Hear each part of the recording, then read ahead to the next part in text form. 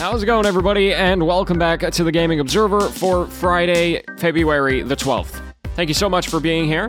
Got a full day of news for you, so let's jump right in. First things first, I want to talk about Persona 5 Strikers, because the review embargo has lifted early for the English release of the game. Of course, it has been out in Japan since last year, and so it's releasing on February 23rd on the Switch, PlayStation 4, and PC. Now, Persona 5 Strikers takes place after Persona 5, and pretends as though Persona 5 Royal never existed. Apparently, I haven't played any of those games, but that's what reviewers are saying. Now, the promise of the game is that it takes the Persona universe and then puts it into a Musou-style game, a la Dynasty Warriors or Hyrule Warriors, where, you fight waves and waves of enemies in real-time combat. Now, according to critics, it largely executes on that promise. They really love the narrative structure of the game, re-entering the Persona universe, and the combat is at least formidable, and it's actually apparently less a Dynasty Warriors game, and from IGN here, quote, its structure is far closer to action JRPGs like Kingdom Hearts, end quote. Anyway, I think this is one of those games where you already know if you're going to buy it or not, so I'm just going to leave you with this quote from Polygon, quote, Strikers is both a Musou game and a Persona 5 follow-up. It's a perfect way for fans who love the style of Persona but aren't interested in slow-moving, turn-based JRPGs to jump in and experience these characters. But it also gives die-hard fans a great sequel to something they already love, because the combat is good, but the Persona is better. End quote. So feel free to check that out if you're interested. I know a lot of people have been waiting for it.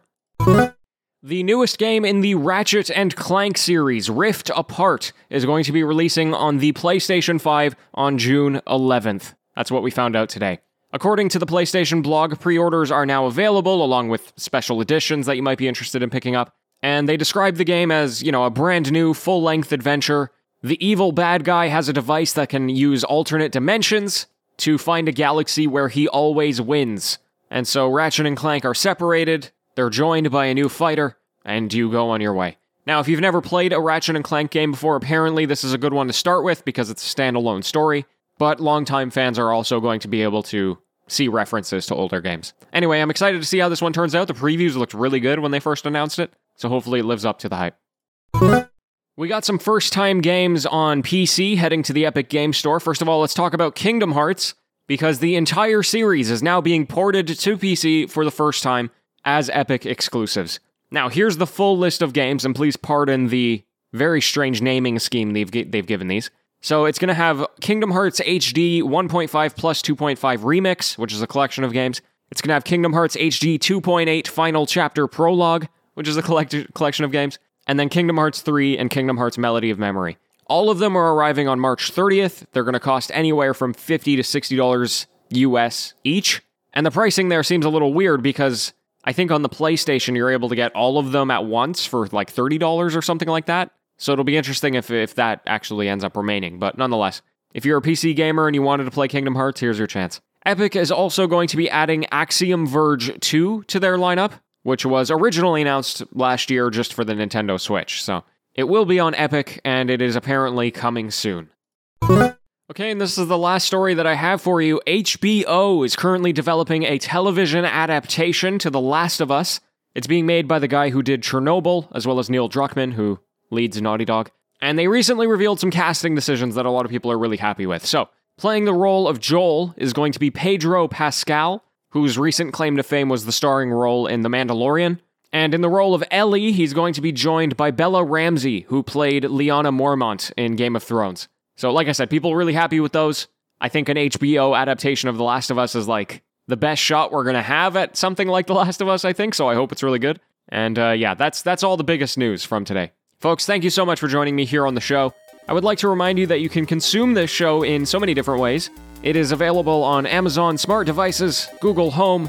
It's available as a newsletter, thegamingobserver.com/newsletter, or anywhere that you get your podcast hosts, or on youtube.com/thegamingobserver.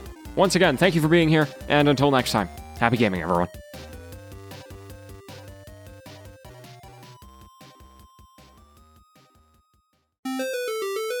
It's the TGO After Show. Hello and welcome. We had 2 really, really big days of news, and then today it all kind of flopped, but that's alright. That's the way of the world, isn't it? So, what's new with me? I don't know, I'm keeping myself busy, you know? I took a day off today for the most part because I've been working fairly hardly, I'd like to think. And so I'm literally, if you listen to the after show a lot, then you'll know this, but I've been binge watching Survivor, the reality competition show, from season 1. So I started sometime in the middle of last year, and now I'm on season 25. I just finished up. So what is that, 15 more seasons to go?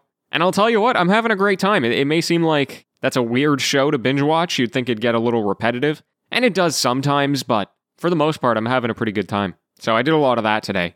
I also started to put in some serious work into my independent study at school. So I've been doing a lot of research for it over the past couple of weeks because, primarily because the due date is coming up in a couple of months. But I've been doing it as like a step-by-step process where I was making those mini episodes here on this show, so on the variety shows. I did one about KDA, the K-pop virtual group. I did one about the social interactions in Sea of Thieves, because my thesis is all about, performance and video games and all the various aspects that can take on. So today I actually, started writing out, not a script, but like a paper almost, a research paper with all of my sources and the important information and whatnot. And I'm making some good headway on that. I think it's going to be a fun one. It'll probably be the most fun project that I've done at school, to be honest. It lets me look at video games all day and literally play video games as research. And it's too bad that I never really went to school for video games instead of theater. I think I really would have enjoyed, even if I went for a programming degree or something, engineering degree, and then was able to transition into video games somehow, I think I would have had a lot more fun than if I just did theater. But by the time I had figured all of that out, I was like, may as well finish the degree anyway. I'm having a lot more fun doing this show than I probably would doing programming, so anyway. Hey, listen, I hope you're doing extremely well. I hope you have a great weekend. Take care of yourself, and until next time, farewell.